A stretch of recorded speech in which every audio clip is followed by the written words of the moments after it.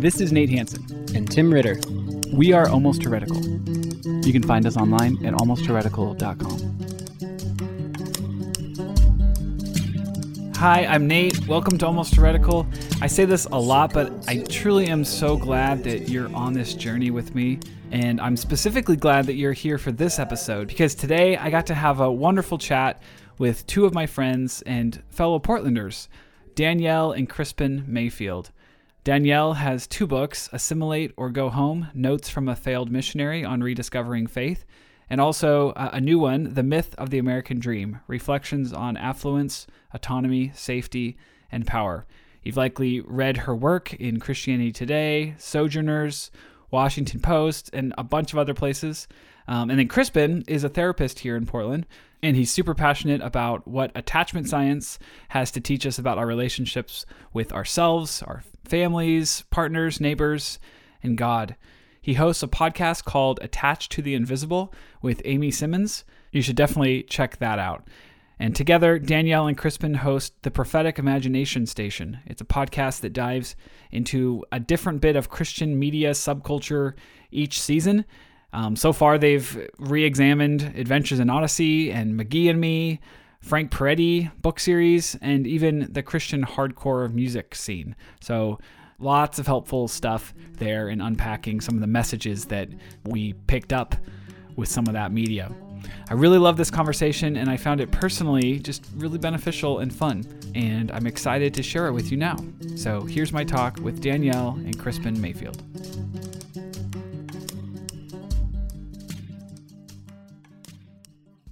So excited to be talking to both of you, and rarely do I get to talk with friends on the show outside of Tim, of course. But so it's fun to have you on, and we've had conversations in the past, and it's kind of fun to do that in a more public way now, I guess. Yeah, this is awesome, and both Krispin and I listen to your podcast, so it's also really fun for us because I feel like we've been in conversation with you on all these things, but that's kind of one-sided, I guess. So. Oh no, yeah. It's like I follow you both on Twitter, obviously, and I think that's how I interact mostly with you. Is that way, especially this last year with not getting to talk to you in person and things. So this is fun. It's fun to get to jump on and chat a little bit about what's been going on this last year or more even, as we see just some pretty crazy things, which we'll get into here. But and I wanted to have both of you on because, Krispin, you always refer to yourself as Danielle's husband, at church and things like that. And I'm just kidding. It's like, let's get you on the show. Let's get you on the show too. But Danielle, you had a tweet, and I feel like this kind of sets up a little bit about how I'm thinking about this chat a little bit. But you said, Krispin, you were, I think, talking about your book. You just turned in the manuscript to Zondervan, and Danielle, you had said that you focus a lot on the outward manifestations of how white evangelicals have a disordered relationship with God and therefore their neighbors. And then Krispin has done the deeper work of asking why. Why is that? How did we get there? And into some attachment theory and that type of stuff, which we're going to get into. But that's sort of that's why I wanted to have you both on, is because I think both of those sides of the coin are so, or as we talk about on this show, ends of the stream. There's the top of the stream where you have the input, and then you have the bottom of the stream and these outputs that we're seeing now. And so I want to have you both on to kind of talk about this. And I guess to kick it off, I'll throw it out to both of you, but we had a call with our patrons last week, I think, and we were just reflecting on 2020 in light of all the stuff that's happened. And one of the questions that we threw out was, what in this last year, or I guess we could say into 2021 as well, because that first week there was kind of a doozy, what has surprised you about what the evangelical church has done and some of the things we've seen? And then what hasn't surprised you? What was okay, yeah, of course. And then what would you see? Wow, I really didn't see that one coming. Or were there no surprises? Was this exactly according to the playbook? Yeah, it's so funny because I wrote a book that was released last year, 2 months after the pandemic started, called The Myth of the American Dream, Reflections on Affluence, Autonomy, Safety, and Power. So it was me basically looking at white evangelicalism and these 4 values that have totally been warped into this super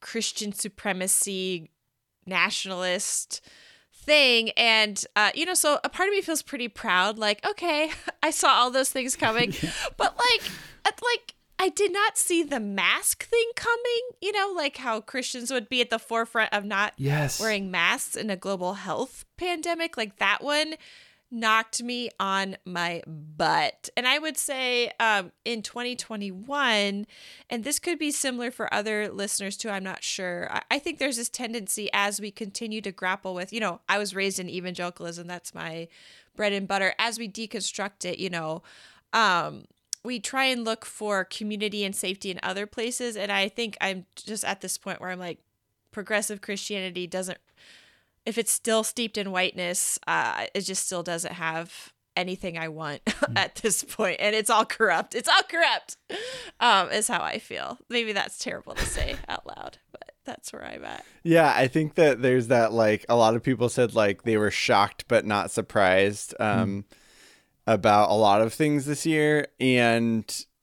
so I actually, I subscribed to Focus on the Family's mailing list. Because I always want to know what's... You're brave. Right. I want to know what's going on over there. Keep your enemies close, right? Exactly. Yeah. Oh, yeah. And I read an email the day before inauguration, maybe the day of inauguration, calling for a day of prayer. And they were talking about how it's been such a hard year because families have been put under strain, businesses have been put under strain, marriages have been put under strain. And that's why it's been a hard year, which means that they did not mention the hundreds of thousands of deaths that have occurred in the last year because of COVID. And that was, on the one hand, shocking to me, but not shocking. But noticing, talking about death, talking about grief, talking about lament, those are emotions that the evangelical church doesn't know how to deal with. The only thing we know how to do is talk about how things are going to get better or how things are tough, but to actually sit with the grief of hundreds of thousands of deaths, that is difficult. And just in this like newsletter from Jim Daly from Focus on the Family, it was just so apparent to me. Yeah, I'm with you on the mask thing. I didn't really see coming, and I don't think it would have happened if Trump hadn't come out against masks. If he was sort of on the fence about it or was, pro-mask, I don't think the church maybe would have had that response. And then the other one for me was, we've been talking about I remember like 90s Christian music talking about the church is not a building, it's a community, it's people. We don't need this building, like that was like the messaging that I grew up with. Was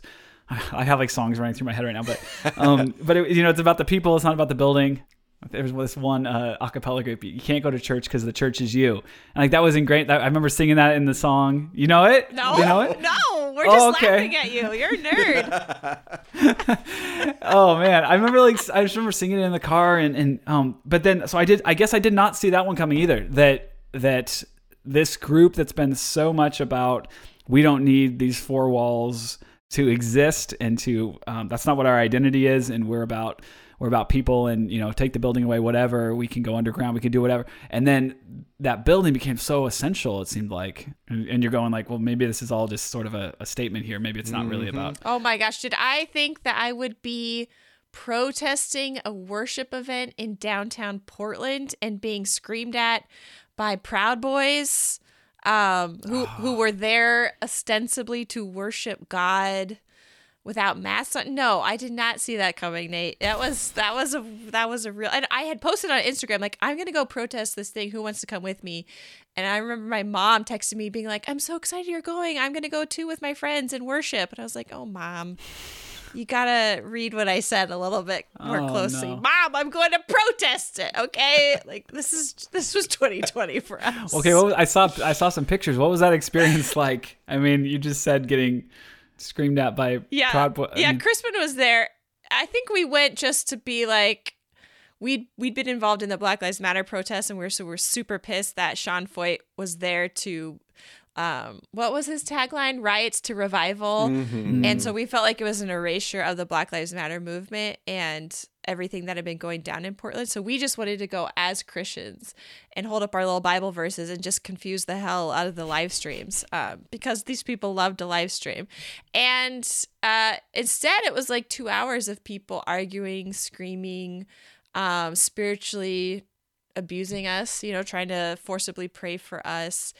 And, I think for me, it was like a real watershed moment of having to look at that crowd of people packed together, most of them white, singing these triumphalistic songs about how it's your breath in my lungs. Like, and if I sing that loud enough, I'm not going to get COVID. Mm-hmm. And this is how I worship God. And I'm like, the God you worship seems like a monster. And I just can't do this anymore. So it was a pretty intense moment for me. Wow. I almost felt like I was in an indie movie. It was so intense. I'm like, am I Zach Braff? Like, what is happening? I have so many emotions, and it's too on the nose. Yeah. Awful in a way, Wow. Yeah, it was really emotionally just so loaded. We'd been going downtown to the Black Lives Matter protests downtown, and so this was like 2 blocks away, and I don't know if you've ever had that experience of like being in a church and you just want to like stand up and like hold a sign that's like, hey, like there are real things going on in the world like right outside these doors, like that you're not paying attention to. That was like literally what we got to do. Like we were like holding signs. Oh yeah, so tell him what your sign said. My sign said, "Repent with me of white supremacy." And guess what? Proud Boys did not want to do that with Krispin. Nobody. And, there was lots of statements of like, well, we've all sinned, and if you have sinned white supremacy, you can repent of that, and I'll pray for you. And but Krispin's just there smiling, being like, I repent of it all the time. Come join me. And people didn't do it. There were a couple of men that were like, "Oh yeah, we'll pray with you," and I was like, "Great! Like let's repent of white supremacy," and they just launched into it, and they're like, "Lord, we pray for this young man," and blah blah. And I was like, "No, stop!" And they just kept on like praying these like intense, and I was like, "Guys, if you don't stop, this is spiritual abuse because you're praying over me." And I do not want you to. I want you to pray with me. This is spiritual abuse. And they were like, what? Okay. Well, let's keep talking. It was just, what? I mean, just think of the most like intense, like evangelical. And they all looked like our dads Yes. is the other thing. Right. And so it was just a wild experience. I lost it at one point, and Danielle had to like pull me back a little bit. Yeah, Chris was laughing hysterically because these guys pulled out their cell phones to show him pictures of their mission trips to Tanzania. And there's black people in the pictures, therefore they couldn't be racist. And Crispin was laughing hysterically, and I had to swoop in and get him out of there. Yeah, I literally was like Danielle, ops. Like these guys aren't racist because there's a picture of him like shaking hands with a pastor in Africa. Anyways, we are getting off topic here, but it is an interesting picture into where we are. We are like fighting with Christians is what my life has become, and I'm just tired, Nate. I'm tired. Yeah. We talk about restarting the show and things, and I wanted to get into stuff from 2020, and that's sort of what I anticipated. Some of the stuff that we're going to be doing in these episodes, that just feels like every episode, it's like that's what you got to talk about. That is the topic right now, and that's what our listeners, I mean, rightfully so, that's what they need help processing through. That's what a lot of us need help trying to make sense of. How did we get here? And I think the natural question, and, you write the book, Myth of the American Dream, Danielle, and I was actually scratching my head right now because, I'm thinking, how did a guy who is all about bringing good news to the poor, blind, and oppressed become co-opted for doing so much of the opposite of that? And then I'm looking at, you're talking about talking to the Proud Boys or whatever, and you're using the same religious text. You're talking supposedly about the same Jesus, but why does it feel so different? I mean, that was actually one of the most poignant things about being down there was this man was like, why are you protesting people worshiping God? And that my heart sort of sank, because at that point I realized like that is literally where we are at, is that the worship of God is something worth, like in America, by white evangelicals, is something worth being protested. It is so twisted that It's so I find damaging. so damaging that I find myself actually like protesting the worship of God. We risked COVID to go protest it, honestly, because none of those people were wearing masks. Some of them were spitting on us protesters. Like it was wild. Yeah. And that is a great question. Like how did we get here?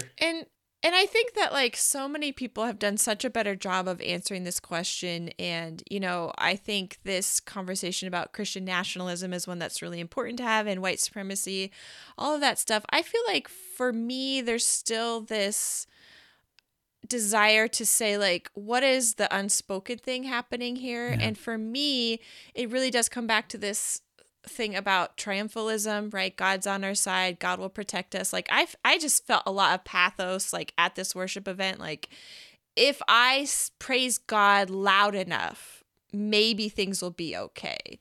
And that's just really devastating to me, because the second something bad happens to you, you're blamed by that Christian community, right? It must be your fault that you ended up getting COVID at this super spreader event, right? It's not God's fault. It's your fault. And I think for me, I'm still really unpacking this idea of Christian supremacy, right? This idea that Christians above all others are gifted like special revelation from God, special privilege.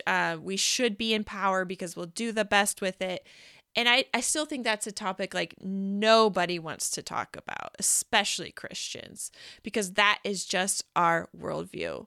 Evangelicals have the absolute pinnacle of divine revelation, and it's our duty to go tell everybody about it. Like, and if you believe that, it's just like, there's nothing else to say. And I believed that for the vast majority of my life. What were the, it's in your books and things, but what were the first, for both of you, what were the first kind of like the cracks, I guess, that you saw in the system?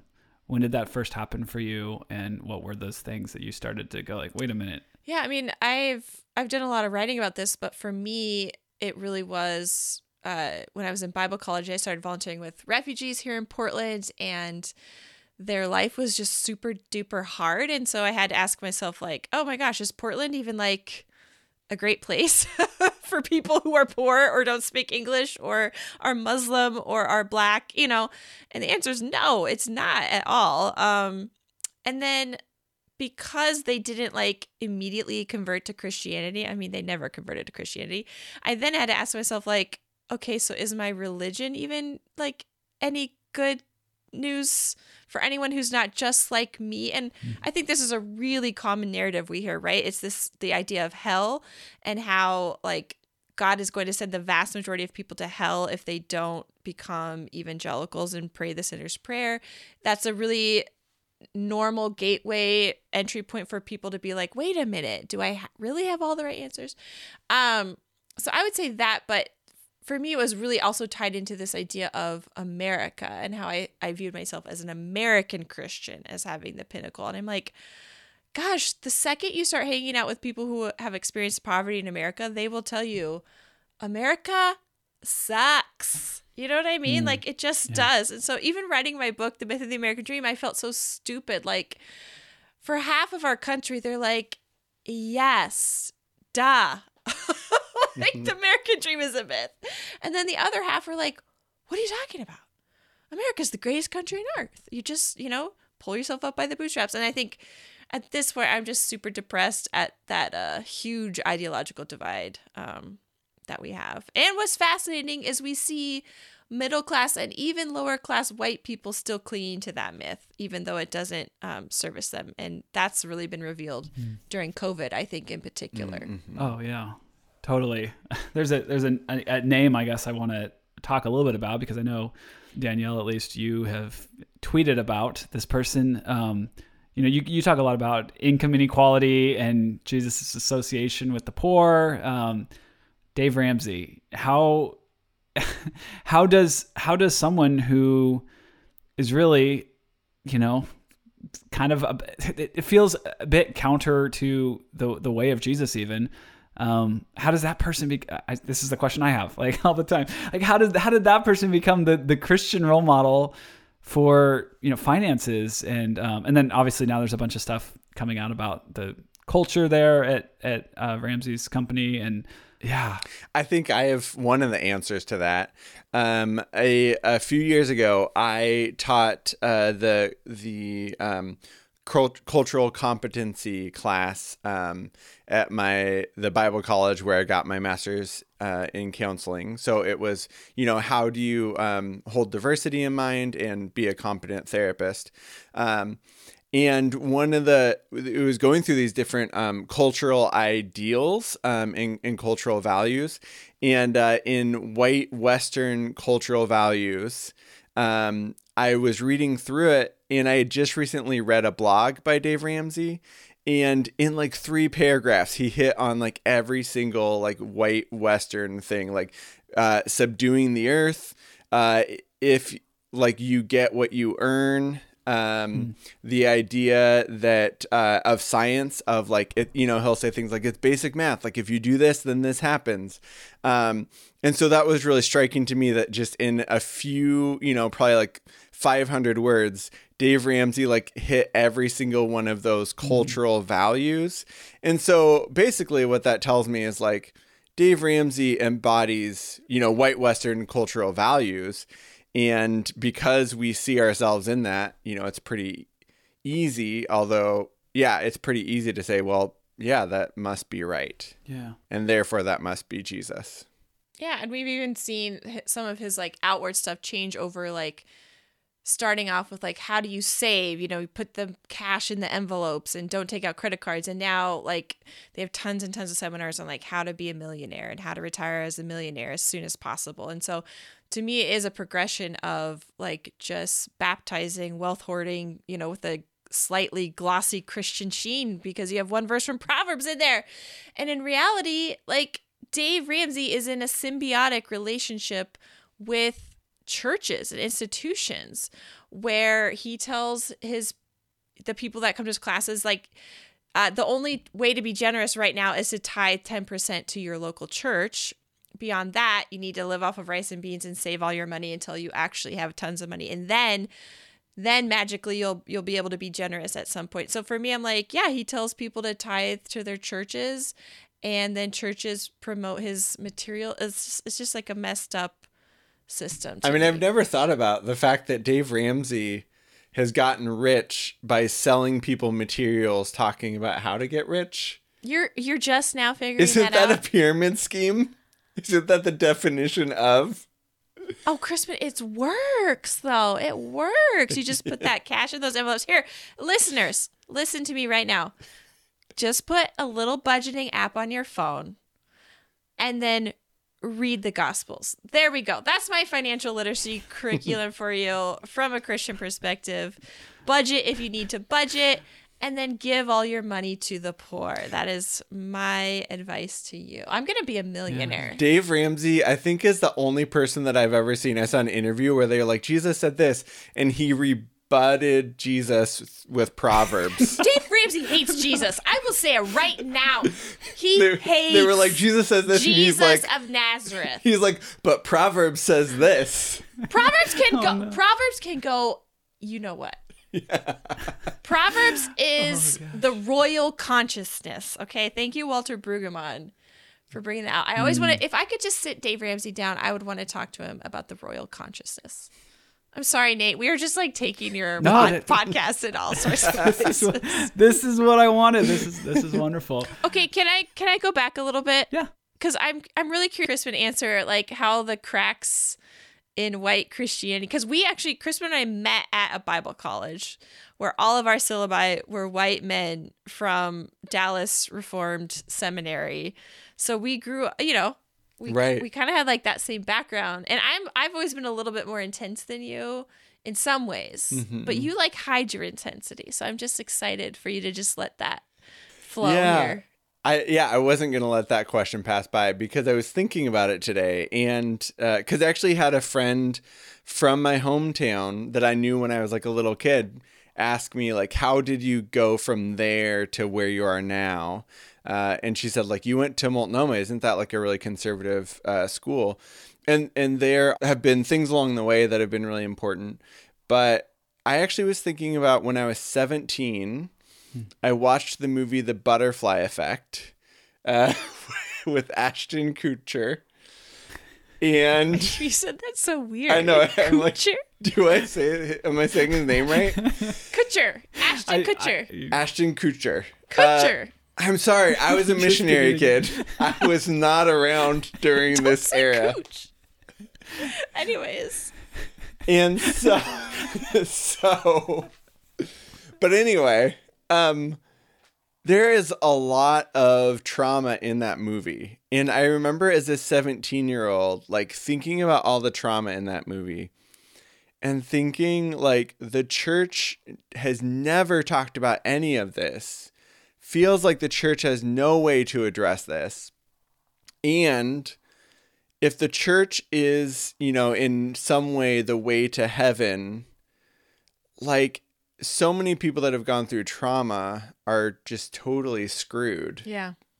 So I just had that sense, like, and I don't think I'd even been able to put it into words until years later. But I do remember watching that movie and having that thought, at that age. Yeah, I think that's interesting because, for me, it really was this realization, like the Christian church in America, like Multnomah Bible College style, is not good news for people who are poor, for people who are Muslim, for people who are not white, for people who are not male, all this. And then you would really focus in on the trauma. And I think that's really interesting. Just seeing all the things that our churches, we love talking about good news. You know that, Nate? You know how people always talk about just preach the gospel, just preach the good news. And sometimes I just felt like I was in that parable, like the emperor has no clothes, because I'm like, what is it? What do you think it is? That's literally my next question. As you both were talking, I'm just like, okay, so what, we've talked about a lot of things that aren't, right? And it feels kind of obvious here, but let's just talk about that for a little bit. Like, what is the good news, and who does it need to be good news for in order for it to be good news?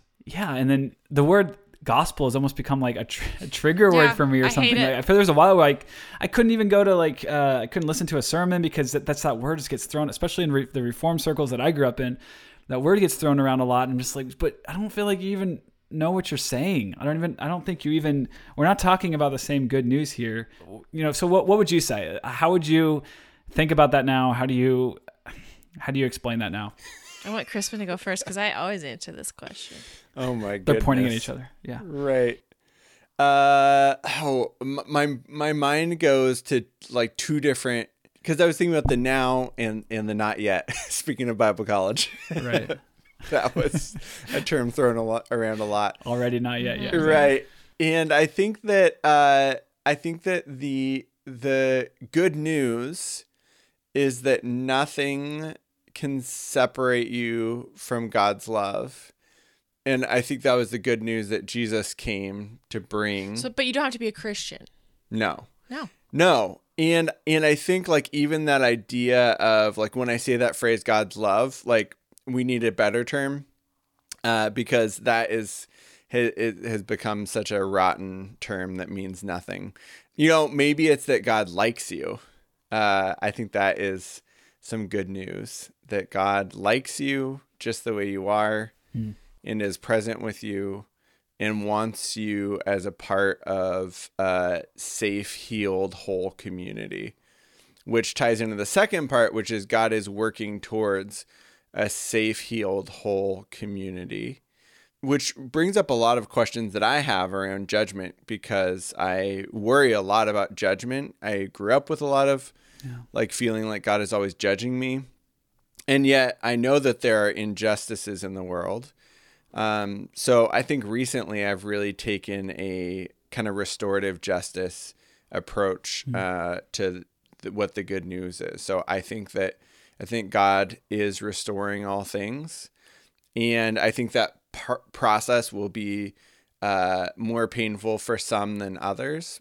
but I do think that God is trying to restore and create a community of safety and security. So that's my best shot. Wow. That was good. It makes me think about being in churches where people are like, you need to go out this week and tell people about Jesus. And I'm like, one, they already know who Jesus is. Two, what do you want me to tell them? And I think that's like the important thing. Like, what do you say about Jesus? This would be an awesome topic of conversation for your listeners. I would just be really curious because this is where my mind goes, right? I was trained to be a missionary. I was trained to know what the good news was. I went to Bible college to be a missionary. I was all set to do that. I literally had no clue what I was talking about. I was talking about an intellectual assent to a certain amount of principles, right? Yep. And then that's it. That's not an ethic for your life. That's just like an entry point into a club. And what was really interesting for both Krispin and I, we've worked a lot with Muslims. We actually lived in Minneapolis for 3 years, mostly to live in community with Muslims from East Africa because there's a huge population in Minneapolis. And just that was our first experience of having people who are Muslim trying to convert us to their religion, and they'd be like, wow, you're so close. Like, I was a really good English teacher, and I was like really good at becoming friends with people, and they'd be like, oh my gosh, you're so close to being a perfect Muslim. Like, you're just so close. Like, just say this one little phrase. Just say this one little phrase after me. Just repeat after me. Then you're in with us. We're so excited. I was like, no. That's my line to you. I'm supposed to tell you to repeat this one phrase after me. And so that was like also a really eye-opening experience because they were also doing that out of love for me. Like, we loved each other. And so of course you want to be with somebody, you want them to join your religion. And I think after a while of me saying, I want to live my life trying to love Jesus, trying to love my neighbor. And I just thought, man, me trying to love Jesus means I actually have fallen in love with my neighbors and they're never converting to Christianity. And at this point, I love them so much. You know, I told this to Krispin many, many years ago. Like, if they're all going to hell, I'm going with them. Yeah. Like, I would much rather be in hell with my friends, which people joke about that all the time, right? Like, Mark Twain jokes about that, all this stuff. Yeah. But I'm just like, I am talking about, I want to be in hell with women who have suffered more than anybody else I've ever known in my life on earth. I want to be, if there is an afterlife, I want to be with them wherever they are. And I have to believe that that desire comes from God. That comes from some sort of loving presence that is outside of myself. So that really shook me up because, you know, once you start having all these thoughts, you can't really share them with your church community. Oh, I know. Yeah. Yep. As we all know. Hi, I'm Sadie Carpenter, co-host of the Leaving Eden podcast, and I was raised in a cult. I signed purity pledges. I cried at the altar. I went out door-to-door soul winning, and I didn't own a pair of jeans until I was 20 years old. I saw it all and did it all as I grew up, completely immersed, pun fully intended, in the independent fundamental Baptist movement. With my co-host Gavriel Hakohen, I unpack all of this, from the hilarious to the traumatic, back to the hilarious, on the Leaving Eden podcast. New episodes release every Monday on all podcast streaming platforms. We recommend new listeners start by checking out episode 57, in which we discuss the BITE model and give an overview of my personal story.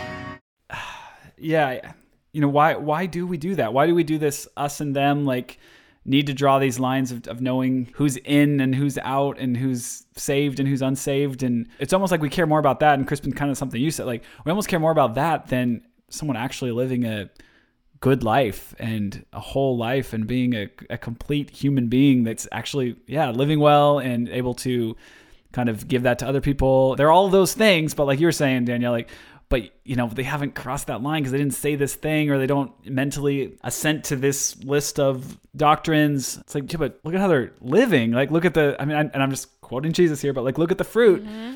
And even just the language we use, and probably similar with how you both kind of grew up or your church experience, but we call everything outside the church the world, and it's kind of this like very negative, like, going the way of the world, or kind of these worldly desires I have, as if this is a bad thing. But when you're in the church, then you're good. But like the world out there is, there's this us and them. There's this Christians wanting to draw these lines. I don't know. Yeah, it's interesting to think about.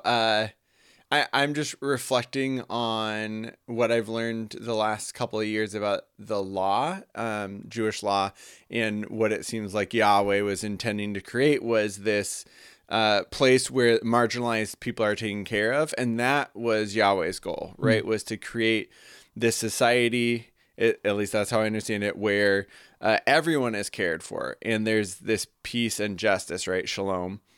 And I was just thinking, hearing Danielle's story, I was like, that is a picture of shalom. Like the community that came out of your English classes, right? The way that you cared for them, they cared for you.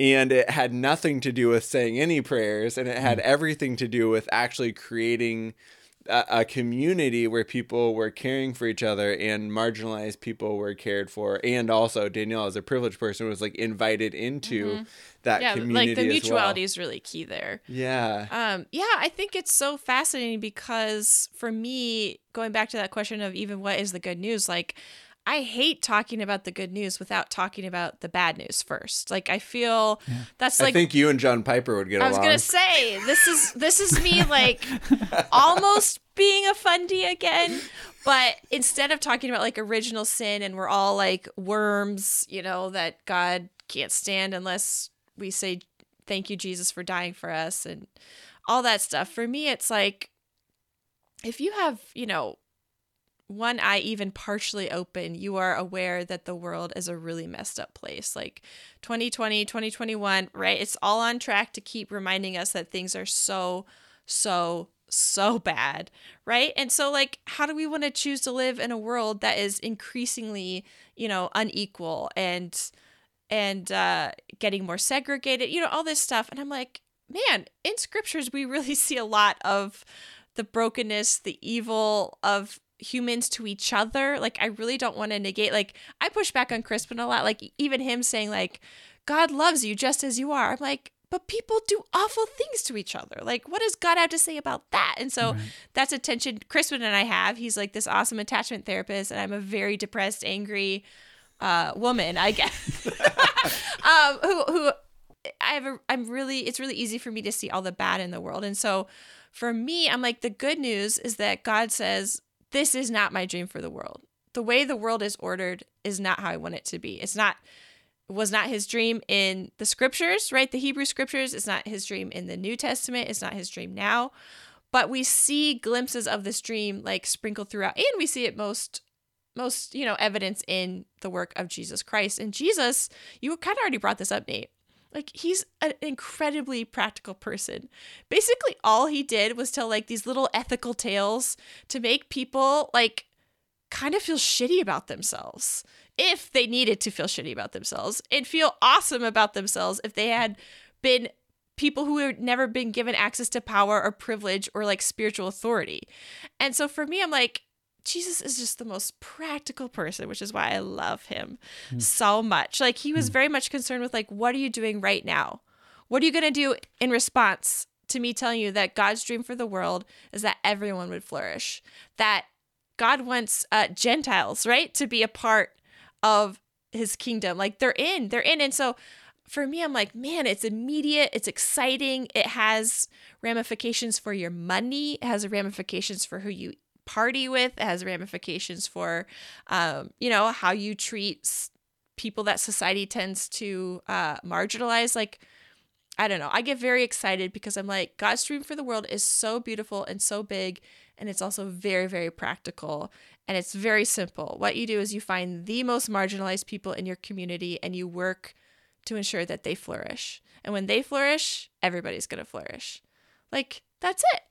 I don't know. To me, I'm like, let's do that. Let's keep working to that. And at this point, there's lots of people, I think, doing that work of trying to help people who are marginalized flourish. And none of them are Christians in Portland that I've seen. Mm-hmm. It's been really fascinating. There's all these like amazing mutual aid efforts happening and all these organizations springing up. And I'm like, they are doing God's work. And it's just like an honor to see it in action. And, it's one of my griefs is like the church, not only is the church not involved in doing God's work, but they are actually like blaspheming it at all turns, right? Like saying Black Lives Matter is horrible. And we're all a bunch of socialist Antifa types. I'm like, I'm sad for you. You are missing out on what you always said you wanted. And it turns out I don't really think you wanted God's dream for the world. And that's just a really hard realization,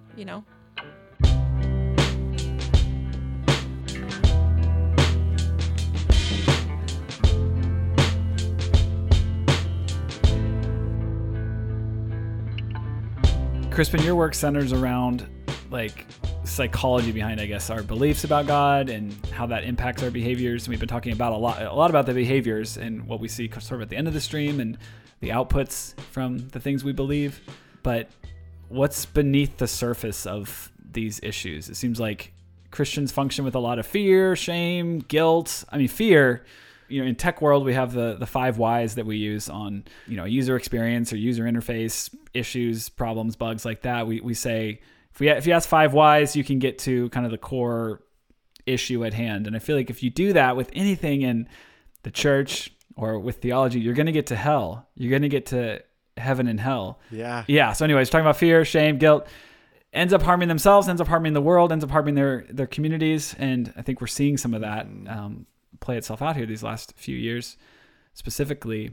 And your focus, I believe you just turned in your book essentially to on attachment theory, and super excited to read that. First of all, I guess I had a friend tell me the other day that they feel like attachment theory as it relates to God and Christianity is sort of going to be the next Enneagram that's coming along here. And I feel like you're like right at the cutting edge of this. Let's hope, because then I can become a millionaire. Then I can dine with Dave Ramsey. And then I'll spend all his money on the poor. Oh, wow. Okay. All right. So what is attachment theory? Like clinically, I guess, like what is that? Yeah. So basically it's just this idea that we really want to connect to at least one other person in our life.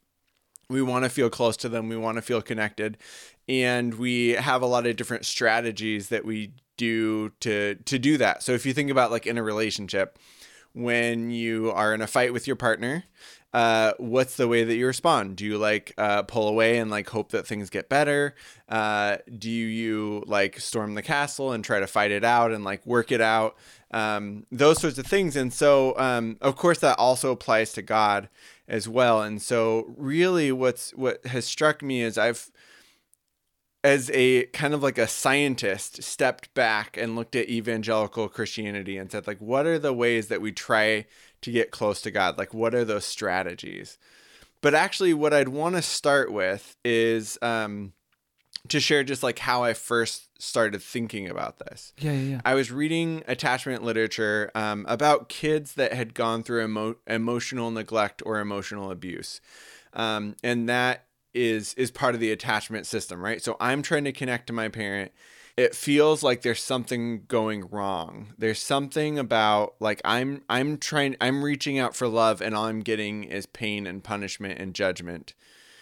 And so then that's creating this feeling in me like there's something really wrong with me. And so what they found with these children is they feel like there's something at my core, something icky on the very core of me that drives other people away when I really need love. And I was like, wait a minute, this is exactly what I was told in Sunday school. I was told that I have a dirty, sinful heart that God cannot stand to be around until I get a new heart. And so that really stood out to me because I was like, oh my gosh, this is like this ruptured attachment, this abusive, emotionally abusive attachment sort of framework fits both children that have experienced emotional abuse and also like the framework we've been given for God.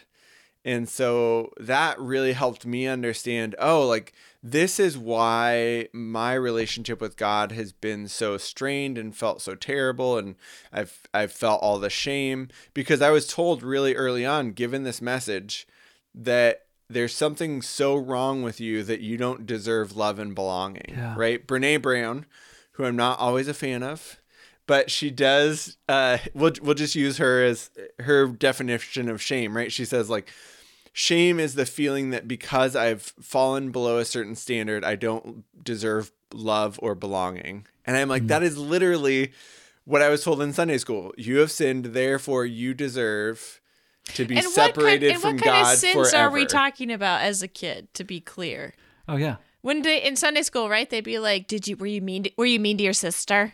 Right. Well, you're going to hell. Well, it's just like, it's wild. It's wild. I mean, here's the thing. Like, so we have a podcast where we talk about 80s and 90s media, right? So. Oh yeah. So you've done.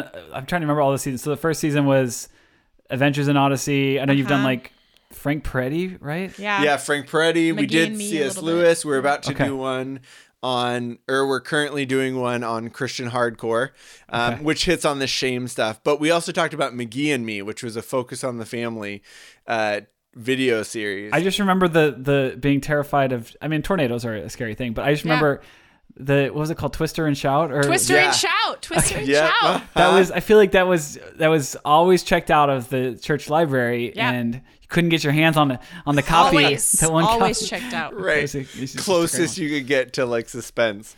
One of those stories, the dad sits down with the son and is like, "Well, the problem with sin, the kid had like told a white lie."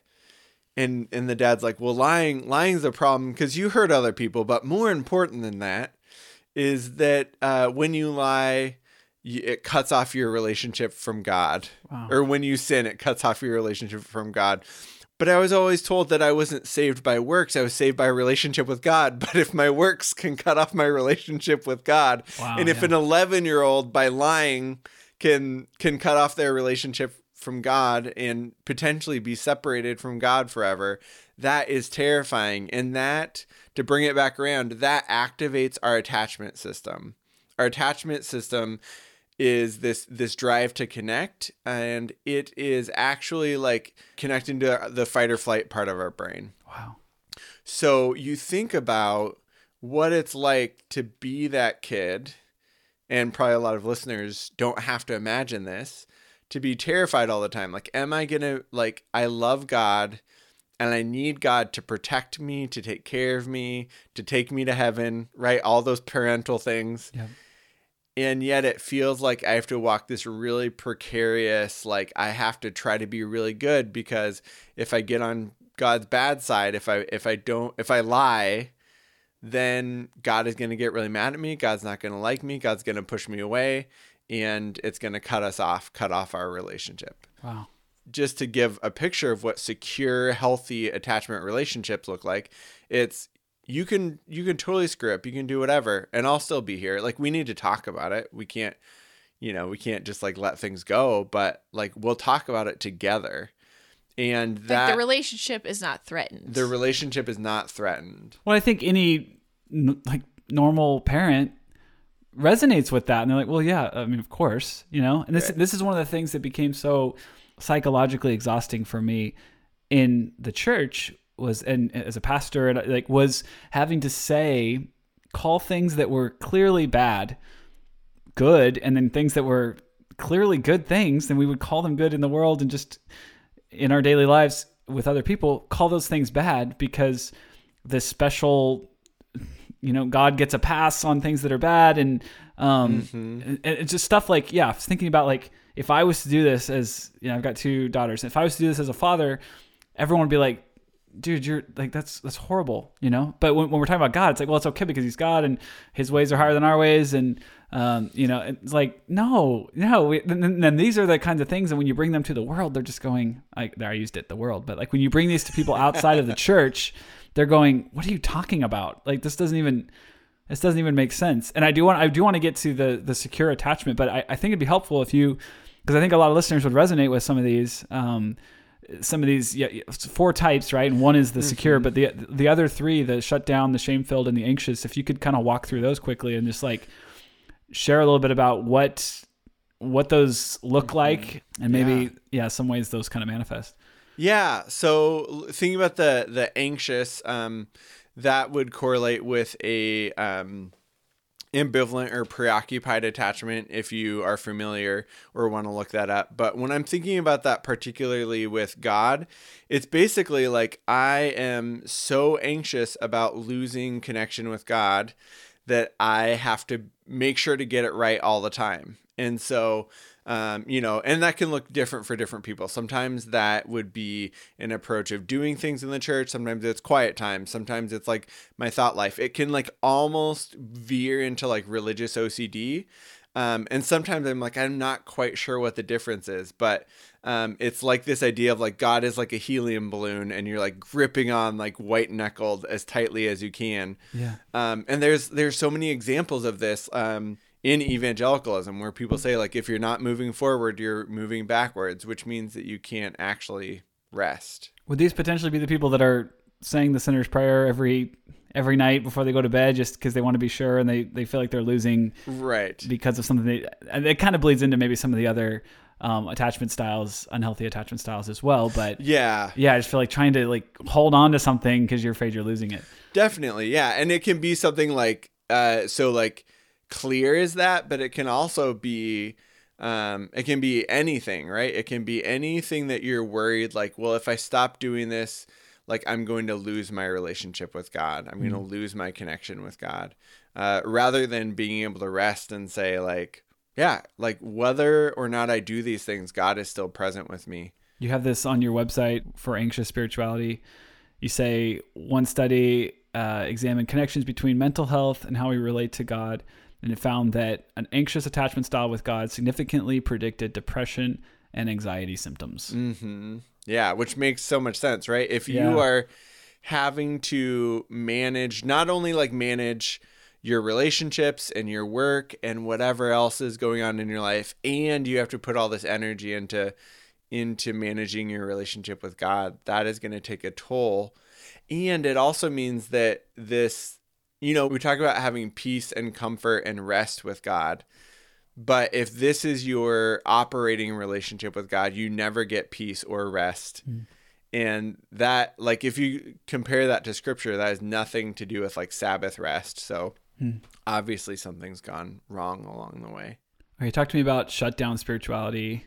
You have this, my boy, Francis Chan. That's where my ministry was, I did all the ministry with Francis, and we talk about that on the show a bit. But you have a quote from him from Crazy Love, which says, worry implies that we don't quite trust God, suggesting that both worry and stress reek of arrogance.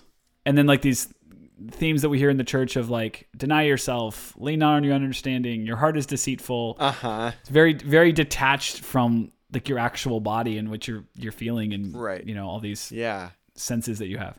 Yeah, and it correlates with this attachment style of being avoidant or dismissive, which is if you grew up in a family where emotions are not okay, then you learn to stuff them down. And the same thing happens in the church, right? We're told by like Francis Chan that like you can't be anxious or you can't worry because God finds that foul.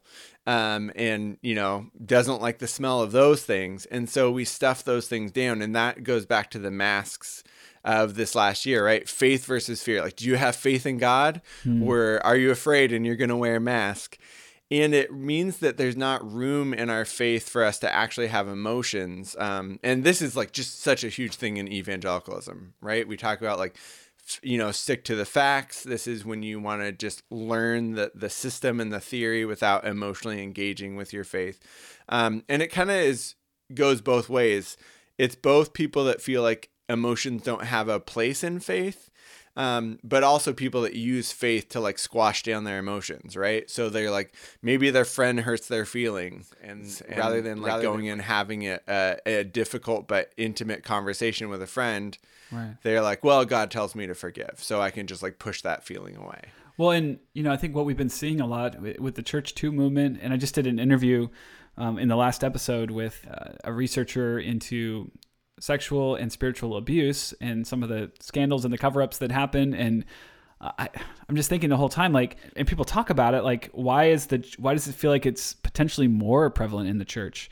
And I feel like we have this culture a bit that tells you from the time you're 3 years old, if you grew up in the church, that your feelings and your like what your body is telling you essentially is bad and is wrong, and you need to work on shutting that down and work on just trying to listen to this outside voice or read this book. And I feel like that creates this breeding ground potentially for someone to go like, well, I know my body's telling me this, I'm feeling this, red flags are going up here, but I can't, I need to, deny those things I'm thinking because that's what I've been told to do.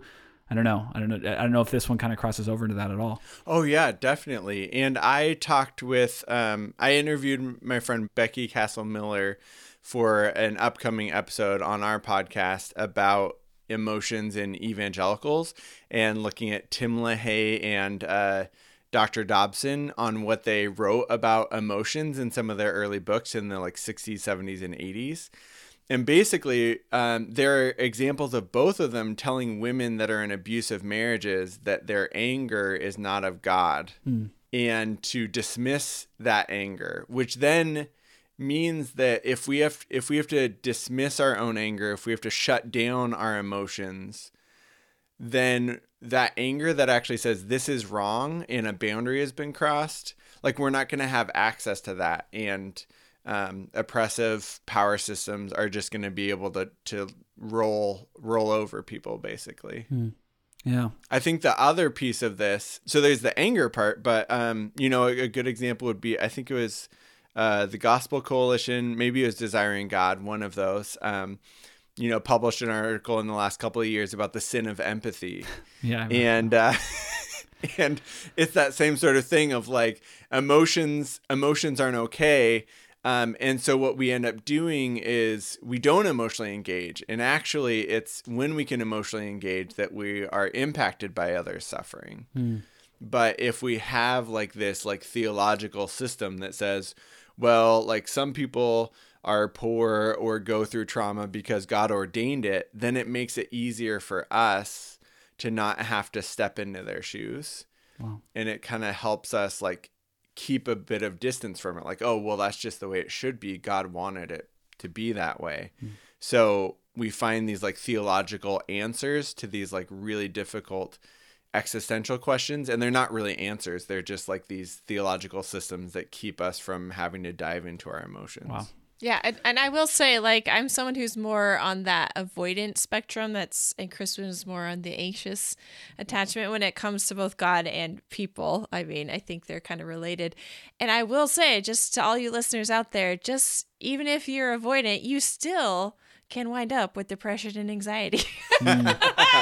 It's not just reserved for the anxious attachment people. Because then once you finally access your emotions, it's oh, there's a lot of them to deal with. Wow. I'm somehow anxious and really good at suppressing my emotions. All right, let's talk about the last one. And I feel like this is most resonant with me and what I see, my own experience, but also just with some of the kind of radical movement that I was a part of. I think when I say radical, I mean the David Platt, the Francis Chan, these type of, and the John Piper, I guess, to the, Don't Waste Your Life, that type of stuff. But shame-filled spirituality.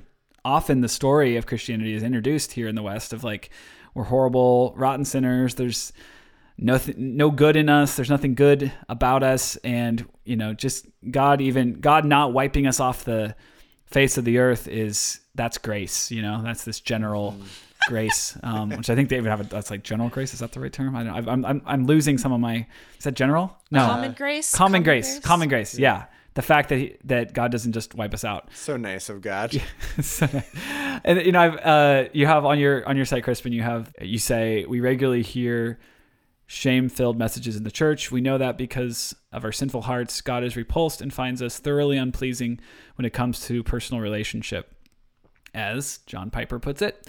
Of course, God only delights in us when we become someone slightly or wholly different.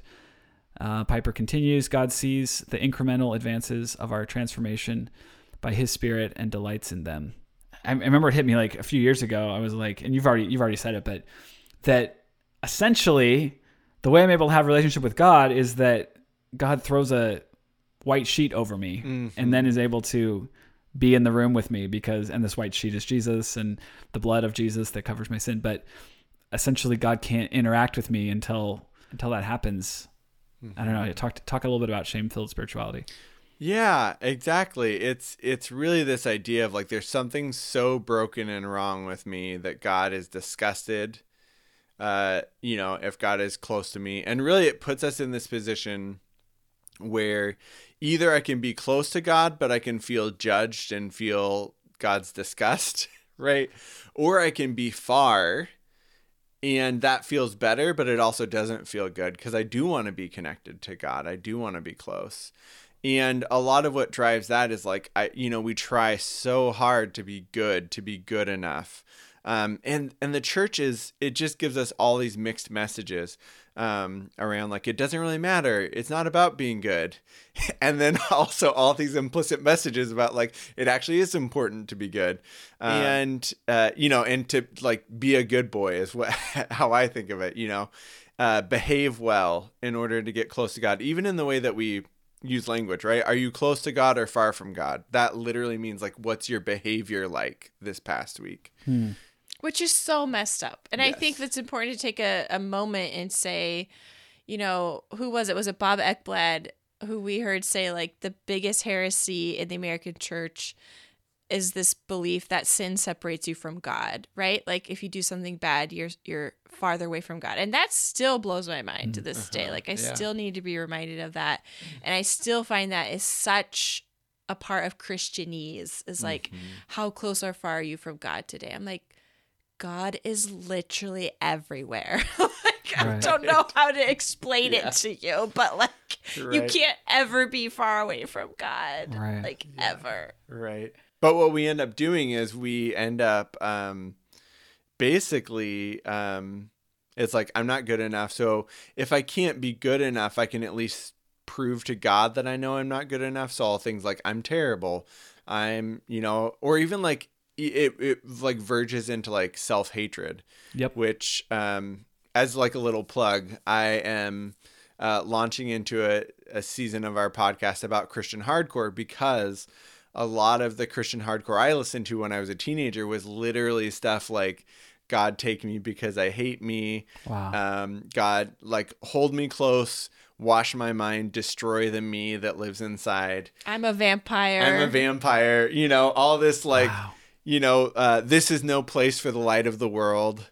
And what I find so striking about that is like, I think everybody felt this way. It was just like, it was only like the hardcore bands, because nobody was really like, as long as you didn't say anything too bad, you could say whatever you wanted. But I think that it's actually like, whether you listen to that music or not, it's a look into like the psychological world of the evangelical church, sort of like what's going on underneath it all. It leads to self-hatred. That's what I was going to ask. Like, how does this impact us psychologically to grow up being told, especially for those that grew up in the church, being told that we're bad, we're sinful. Yeah, it's like as a parent, you would never say that like there's this, and even the image that is drawn is this chasm. Mm-hmm. You have these like two cliffs, and anyone who's familiar with Christianity has seen the two cliffs, and God's on one side and humans are on the other, and you need the cross, you need Jesus in order to get to the other side. There's this problem. And I've thought a lot about this, like this problem that we have, because when you go to the world, when you go to those outside the church and you try to take this system of belief to them, you start by trying to convince them that there's a problem. Mm-hmm. And I feel like that's actually one of the most difficult things to do, is trying to, and one of you, I think Danielle, maybe you mentioned that earlier in this chat, but are we creating a problem in order to solve it a bit? And then also, like, how does this impact us psychologically? These, the songs you're mentioning, but also just this belief that we're bad, we're horrible, rotten, and we're separated. Yeah. I mean, for one, going back to the trauma piece, a lot of times experiencing trauma creates this sense that like there's something inherently bad or broken about me. And unfortunately, then you walk into the doors of the church and they're like, yep, you're right. Yeah. There is something really wrong with you. Well, the the worst thing is they're like, no, God loves you. And then the longer you stay there, the more you realize, well, there is like a lot of caveats to that statement that all are welcome and God loves you. Because churches will even say God loves you just as you are.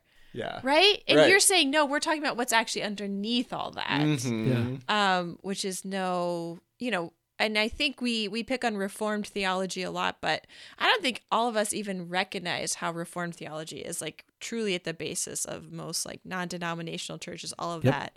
Totally. And I mean, you've talked about that enough on the podcast, but right. I mean, like Max Lucado says, God loves you just as you are, which is the same thing Mr. Rogers says. He says, so far, so good. Okay. Yeah. But he loves you too much to keep you that way, which has this implicit, like, I always think about which it. I love. You guys are all awesome and totally deconstructed and all that. That's great. I am just like, people suck sometimes. God does love us too much to let us abuse our neighbors. That's true. What the issue that comes up is that it's this feeling like I have to become a different person in order for God to really be happy. I think there are so many better ways to talk about it. And one thing that keeps on coming up is there's this book by Doug Frank called Gentler God. I think I still have your copy of that, Krispin. That's all right. I just saw it in the garage. Yeah, okay. I always have extra copies of that book around. He talks about how like human parents understand that like their kids' disobedience doesn't mean that they don't love their parents. But like evangelical Christianity doesn't do that, right? Is like if you sin, it's because you don't love God and God is going to take it personally. Wow. Yeah. God is pretty fragile. Right. Yeah. And I think about that. Like we really need someone to come alongside us and be like, hey, this is not the way to do this. And that's what we do with our kids. They are mean to each other. They yell, they throw tantrums, right? And they actually need our help. And I don't want to minimize people that have done horrific atrocities. I know that's different than my kid throwing a tantrum. But I also think that that's kind of the way forward is like we need a God that is present with us, that says, I'm not going anywhere and we're going to like work this out and we're going to talk this out. And on some level, like this isn't actually who you are. Like I see who you are. The way that I've talked with Mako about this, who was one of your first guests, we've talked about like the evangelical idea is like you might look good on the outside, but like at your core, you're rotten.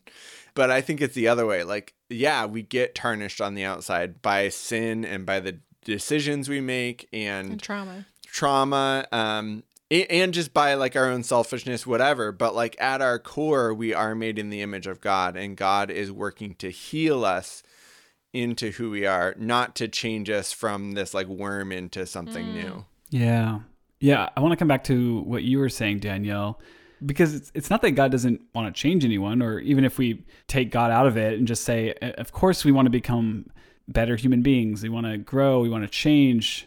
Of course we want to eradicate things from our lives that are hurting other people. Like, yes, we want that. But it almost feels like the things that you're bringing up here with attachment, it's almost like the church is not preparing people. I know this is true for me, to actually be contributing members of society that are able to look at issues and problems and like be able to think about those, especially because we're told so much like I need to like turn off all my feelings and emotions and what I actually think and just try to understand like what is this 2,000-year-old text telling me I'm supposed to think about LGBTQ people and which is not even talking about that, but right. But we're not prepared. And I know I wasn't. We talked about it on an Utterly Heretical episode. Like it's almost like I'd broken my leg or something. It's like the first time I'm walking on it again after a while, and like I have to like exercise these muscles again, like my brain and my heart, and like I've been kind of turning these things off for so long, and then you come to issues like real issues in our world, and it's like I don't know. What does the Bible say? Like what It's like we're not preparing people, I guess. Yeah, no, it's totally true. It's like two things come to mind. One is there's research that people with secure attachment are more likely to make ethical decisions in their businesses. So when we know that our acceptance is not based on our behavior, we actually end up like having better behavior and treating other people better. But the other thing is, I think about, whatever generation you're a part of, whether it's Mr. Rogers or Daniel Tiger, we know that like actually naming our emotions, talking about them, knowing that they're okay, knowing that we're okay, and having those conversations actually leads us into emotional health so that we're not, acting out in ways that are harming other people, so that we're not like dealing with our stress in ways that end up, so that we're not buying $400 million houses because because that's how we get our sense of worth out of life. Right. That sort of thing. So I think that there is a lot to be said there around the church, if we're just trying to figure out the right answers, we're not learning anything about emotional health or community health. It's so true. And going back to Mr. Rogers, he was the first ordained minister of television, right? He went to seminary in the Presbyterian Church. And the thing I love about Mr. Rogers, and this is the Venn diagram of where Krispin and I overlap, is Mr. Rogers. Because, my whole focus is on how can we love our neighbors? How can we work towards the common good? And the reality is you can't do that if you hate yourself. You can't do that if you think that God hates you or God has condemned your neighbors to eternal conscious torment. All of that really complicates that. So I love to think about Mr. Rogers being this is why he had his TV show, Nate, okay? He did it because he knew there were so many kids out there suffering. So many kids, who came from homes where their parents were too busy or there was trauma. There's so much going on. He was thinking about these isolated little kids who have no power, no way to protect themselves. And he's I'm going to look into the camera and I'm going to talk to them.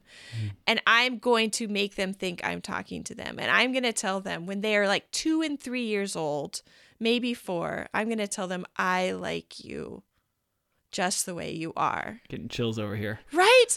That's what he did. And you know why he did that? Is because he did it in the context of a neighborhood, because he said, this will help you be good neighbors. This will help you be good people in the world. It's based off of his own understanding. He had a very traumatic childhood. He was very alone and isolated. And he said, I'm going to find kids when they're most vulnerable, they're least powerful, and I'm going to tell them I love them. And I'm going to tell them I want you to be a part of this neighborhood, a part of this thriving community where everyone will flourish. That's what I want, Nate.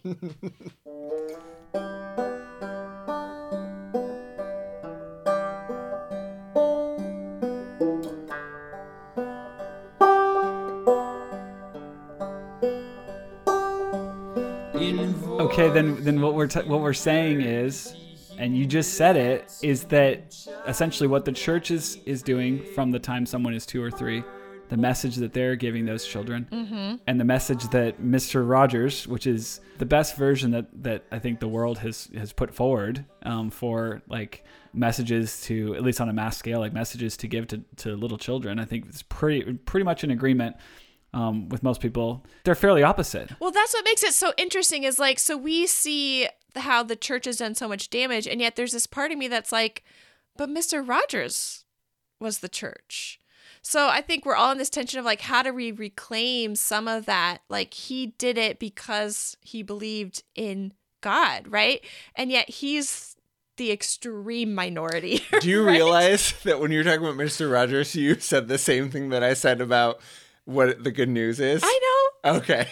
just maybe. No, just kidding. I mean, I did know. I'm just trying to draw out those parallels of it's in the context of the neighborhood, and it's for the point of being a good neighbor in these flourishing communities, and we need to keep that with us. Now, for me growing up, it was how do we have a flourishing community?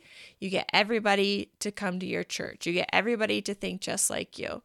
Well, here's the deal. We live in a pluralistic society, and not everybody's going to convert to Christianity. And we have seen the absolute poverty of the white evangelical imagination in the United States as pluralization becomes ever more evident, right? Trumpism is just like a direct result of white evangelicals continuing to realize, we're the minority here and we're going to become ever more the minority. And so honestly, looking at the trajectories, it's going to get more violent before it gets better at this point. Because of how we've been discipled. Right. I was going to say, not to mention that like people getting together who have all said the sinner's prayer has very rarely actually resulted in changing the society and community around them towards justice. Yeah. Wow. Okay. So in light of Mr. Rogers and in this whole, I mean, yes, Christians are always there. There are always different types of Christians, I think. They're not maybe the general kind of mainstream version of Christianity. But yeah, like he was doing that because of what he believed, certainly. But this question, I've had this, it's been in my last few interviews I've done and kind of just inspiring a bit of this reboot of the show. But do we have to say then that some of the theology that we believe, that we grew up with, that the church is still teaching today, even if you just want to talk about hell, but like, do we have to say that that the theology is abusive? I think the fruit of it is a continual pattern of abuse perpetuating in the church. So I would say, look at the fruit. The fruit is oppression. But what about, okay, so just to keep pushing on it. So like, heart is deceitful. I mean, this is in the Bible, and we can talk about, well, it doesn't mean that means this other thing, but lean not on your own understanding, deny yourself. This idea, whether we want to say, well, that's not really what it was talking about when it talked about hell. That is the theology that is, largely believed in the church. So we can reclaim, but also, do we have to say that some of these things, if I was to be that type of a father, if I was to be that type of a friend, we would say that's an abusive relationship. That's emotionally, that's toxic. At least it's traumatic. Do we have to say that about some of this theology? It's a very, very leading question. Oh, thanks, Krispin. Yeah, I would say so. And I think I go the route of reclaiming. But I also totally understand people that are like, I'm out. Yeah. So I want to say that part for definitely, but I think that's been the most helpful thing for me around learning about attachment science. And I'm a postmodernist. I don't think like attachment science is a golden standard of truth, but it does tell us a lot about what healthy relationships look like. And I can see how, if we looked at the evangelical good news in terms of God being a parent, that is a parent-child relationship that I would want to do some clinical interventions around. So I actually don't do child therapy, but it's really, really problematic. And the other thing that I found is that as I've learned about, like, here's a picture of secure attachment, and you even hear some of the like neurobiology around secure attachment, that I also find parallels for that in scripture as well. So I think I've been able to go back and say, like, for example, one thing that creates secure attachment is just this experience of being together without any sort of goal, without any sort of judgment or assessment. And Sunday church usually is like assessment, right? Like, how are you doing this week with God? What are you supposed to be doing, etc. But Sabbath was just the opposite. Sabbath was actually this thing that God instituted as God instituted a new nation, to say one day a week we're going to just be together. And actually the neuroscience plays out that actually creates safety and creates secure relationships. And so I think if you look for it, you can find it. What do you think? Well, I mean, on one hand, I'm like, I think white evangelicalism in the U.S. is screwed and is never coming back from what has been revealed in the past 4 or 5 years. And good riddance. Yeah. I think good riddance. Like, it has done more damage, right, to the name of Jesus, I think, than anything in my history, at least, right, that I can think of. Right. I do tend to push back a little bit with people like wanting to talk about deconstruction. Like for me, I've learned so much from people of other religions and other faiths and looking at history. So I think for me, looking at historical, global, not just Christianity, but religions in general, it's just like the vast majority of people throughout history have had some kind of framework for interacting with the divine Right. and thinking about how that impacts their communities, right? And so I just don't want to give that up, and I don't think I can personally. Sure. But for me, that's just what's been so important. It's like, man, I grew up, probably one of the things most of us who grew up evangelical can do is really try and get away from the pressure of this individualized relationship with the divine. And for me, I just find a lot of comfort in, I fundamentally believe that God is loving, and I believe that God is a creator, right? These are just like the two non-negotiables I have. And then I'm like, I think God loves everybody. I don't think God loves me more than anybody else. I don't think I'm special. I just think God loves everybody. And therefore, I find a lot of comfort in that. And it makes me go after abusers. It makes me go after people who are hurting my neighbors because I know how loved they are by God. And so for me, it actually really propels me in my justice work. And I want to keep kind of going back to that central theme of like, we are beloved children made in the image of God, all of us. And that should inform everything we do. And I'm not just like one special chosen person trying to get people onto my team. Like, we're all on God's team. Yeah. Therefore, we better be trying to like help other people flourish where we are now. Yeah, kind of wrapping up here, just a couple more questions. A lot of our listeners have kind of weighed things and realized that they decided, I guess, that it's not worth it to continue engaging in the system that they feel is, oppressive, or maybe and for some, and this is sort of more my story, is like just can't kind of get myself to believe some of the quote unquote facts of the Bible anymore. But yeah, so I guess some have decided, essentially to, that they can be a whole complete person, love their neighbor without this specific religious system, and maybe it's another religious system or no specific faith. But what's been that line for you, I guess, and I told you I was going to ask you this on Twitter, but what has kept you identifying as Christians, and what do you feel like has made it, Krispin, you had said, and Daniel, you just said, but you are about redeeming, and our show is largely has been about redeeming as well.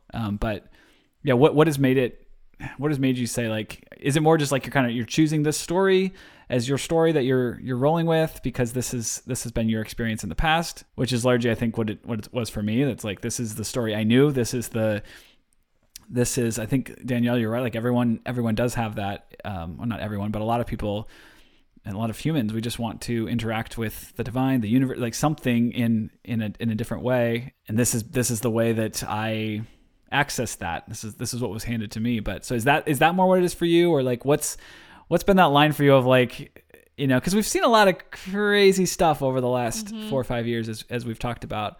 Yeah, what keeps you identifying as Christian? I'll just go first because I'm sure Krispin's going to have something so much better than me to say. I just want to say that I recognize that there's something within me that I'm just like a really deeply religious person, and my whole life is oriented around, I wake up thinking about God. I wake up mad at God. I wake up just like a constant conversation with God, like at all times.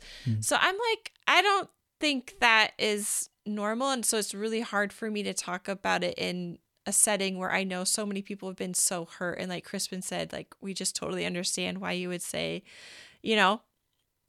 go for it. Like, you need to take care of yourself. And I also feel, as someone who has been writing about my faith for the last 10 years, like sort of being a semi-public professional Christian has really done a number on me spiritually in a really negative way. And so at this point, I am looking forward to the summer of just taking a summer off of being on social media and just saying, like, what do I believe if I'm not trying to save the world? What do I believe if I don't have to perform Christianity in public? And I feel a lot of pressure where it's like, all these activists who still are Christians are like, you can deconstruct everything, but like, Jesus is good. Jesus is good. And I'm like, okay, like Jesus can handle if I don't think he's good for a while. Like, just calm down, everyone. Like, there's just so much fear and so much scarcity. And I'm just like, you guys, God is everywhere. And if we open our eyes, if we open our ears to what God's dream is and how we might be invited into it, I'm like, your life is going to be so full, but it's not going to be great. And that's the thing I don't have quite figured out. I feel like being in relationship with God both wounds and heals me at the same time. Because I am a person of privilege and relative power, I feel like I'm always being invited into seeing like, wow, this is messed up. Wow, I need to learn about this. And sometimes that feels like a gift and sometimes it does not. And so I don't want to pretend to have it all figured out. But I don't know. I just really want to say that for some reason out loud. Like if you feel that pressure of like, you can give up a lot, but don't give up Jesus. I don't know. I'm at this point where I'm like, I think Jesus can handle if you need to give him up for a while. That's just where I'm at. Yeah. Yeah. Yeah. I think that like one thing that is really important to me when I think about scriptures, I do look at the scriptures, like the I'm thinking about like the Old Testament and New Testament, and especially the Old Testament and especially the Torah, of like a gift from God to humanity around like, here is how we live together well. And I think it was written for a specific time, specific place. And, I don't take like a literal approach to that. I appreciate some of the scholars that have pointed out, like, really like the Torah was pointing toward this like ideal of, marginalized people being taken care of. And we know that if the marginalized are taken care of, then everyone is taken care of. And I think that Jesus comes and is the embodiment of that. So I don't think, in a lot of ways, I don't think that's new. And that's really important to me because it means it addresses shame, because it says that like the person that has been told you are not worthy, you're not part of us, you're worthless, it means that they are worthy of being taken care of and being invited into community. So I think it has these political implications and psychological implications that say every person is valuable. God loves every person, and every person is invited into this healed healing community. And for sometimes people with privilege or power, that means that they have, like, stepping into that community is going to cost them something. Right. So I think that's the, good news, bad news. I always think about John the Baptist said that, the mountains will be brought low so that the valleys may be filled. And I'm like, a white man, Christian, married, heterosexual. So I'm like at the mountain. So if I want to see justice done, like that means like my mountain is going to be lowered. But I think that is good news. Yeah. Okay. So the last question, I usually wrap interviews with this. When I'm talking to people, I just ask, where do you find hope? Where are you finding hope? Where have you been finding hope? Yeah. What does that look like for you? Hope? It's getting harder to find. I was hoping you were just going to jump in with something, Krispin. Well, I was thinking yesterday about, I'm a therapist and I work with couples, and it is very rewarding, but also very hard work. And there are so many aspects that go into, obviously, couple relationships, and couples often end up very like embittered with each other, and sometimes people split up, and that happens. But when I see people being able to like turn towards each other and share vulnerably and like put down their weapons, that is really beautiful to me. And on some level, it's like when I can see that happen, then it gives me hope that relationships can be repaired. Yeah. Well, yeah, I don't really have tons of like practical things to say because as someone who loves being with my neighbors, the past year has just been the worst thing ever for me personally.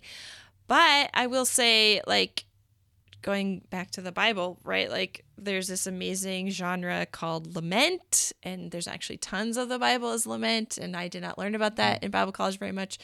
And they usually end with hope, but before you get to hope, right, you have to articulate reality for just how awful it really is, and then you need to grieve in some way, and then you can arrive at hope. And so for me, it's just like this constant swirl of trying to do the work of naming reality, and the injustice we see, grieving that, and then getting to hope. So I would say even everything we've talked about today, right, for most of us, probably if you're listening to this podcast, like articulating the reality that white evangelicalism has made a right mess of things, right? Grieving the relationships, the people we love, the people we grew up with, and the choices they're making, and the political beliefs they have, and how they choose to not engage in certain realities, right? Like we have so much to grieve. We still have so much work to do, even just articulating reality. Like, right? We're living in a world of fake news. And so, weirdly enough, I find a lot of hope in saying like, it's really been revealed right now. Like there's no going back, right, from this point. And so that gives me a lot of hope. I still think we will continue to have to do this work of naming it. And guess what? Like we can leave. I hope we all do. Krispin knows this. I like to run around the house just yelling, "Time's up!" because I just like love that phrase that came with the Me Too and Church Too movement. I'm just really excited for there to be some time's up when it comes to white evangelicalism. Yeah. And I'm excited to see a lot more collectivist, local, small groups of, people who are committed to mutual aid and pursuing questions of spirituality in groups where, again, there's this focus on mutuality and on the flourishing of a neighborhood. I'm like, it's going to be exciting. I'm here. I'm making a prediction. It's the end of the megachurch era. Long live weirdos living in houses and, just doing it real low-key style. I don't think this is the end of Christianity in the U.S., but I think it's going to be radically different. And I'm pretty excited for that part. Yeah, we can hope. Yes. To end on hope, yes. we can hope that's the reality we're moving into. Well, thank you so much. This has been, I think, helpful. We got into a lot of stuff, and I hope this has been helpful for you listeners. But yeah, just thank you so much for the work that you're doing, and just a lot of stuff that people maybe don't see, even just the commitment that you have to your community and to your neighbors, and just the stuff that you're doing on the ground every day, the things you're thinking about, as you're eating your dinner, and just stuff that maybe doesn't come through on Twitter or the books or the articles or the podcast. Just thank you for just being the real deal and trying to love people and lay down your power and really do that hard work. So yeah, just appreciate both of you a lot. It was great talking to you, Nate. Yeah, thanks, Nate. Thank you for all the work that you do. I know. It is not, it is a lot of work to do a podcast, so we really appreciate you hosting these conversations. All right. Well, thank you so much for spending this time with me. If you want to be part of our next Zoom call and really dive deeper into a lot of these topics, first of all, you really should, because the last one we had was just a blast. I loved connecting with so many of you. And you can find out how to join the next one at almostheretical.com and just click on Zoom call up in the corner. I'm grateful that you're on this journey with us, and I love reading all of your emails that you send in. I personally read every single one, and often with tears in my eyes, just because of the stories that you share and the experiences that you all have had, some of which I have personally resonate with because of an experience I had, and then many that I just have no clue what that's like. So just know that you are heard, you are seen, and I do this show for you and really in a lot of ways with you. So thank you so much for being here. All right, I'll talk with you next time.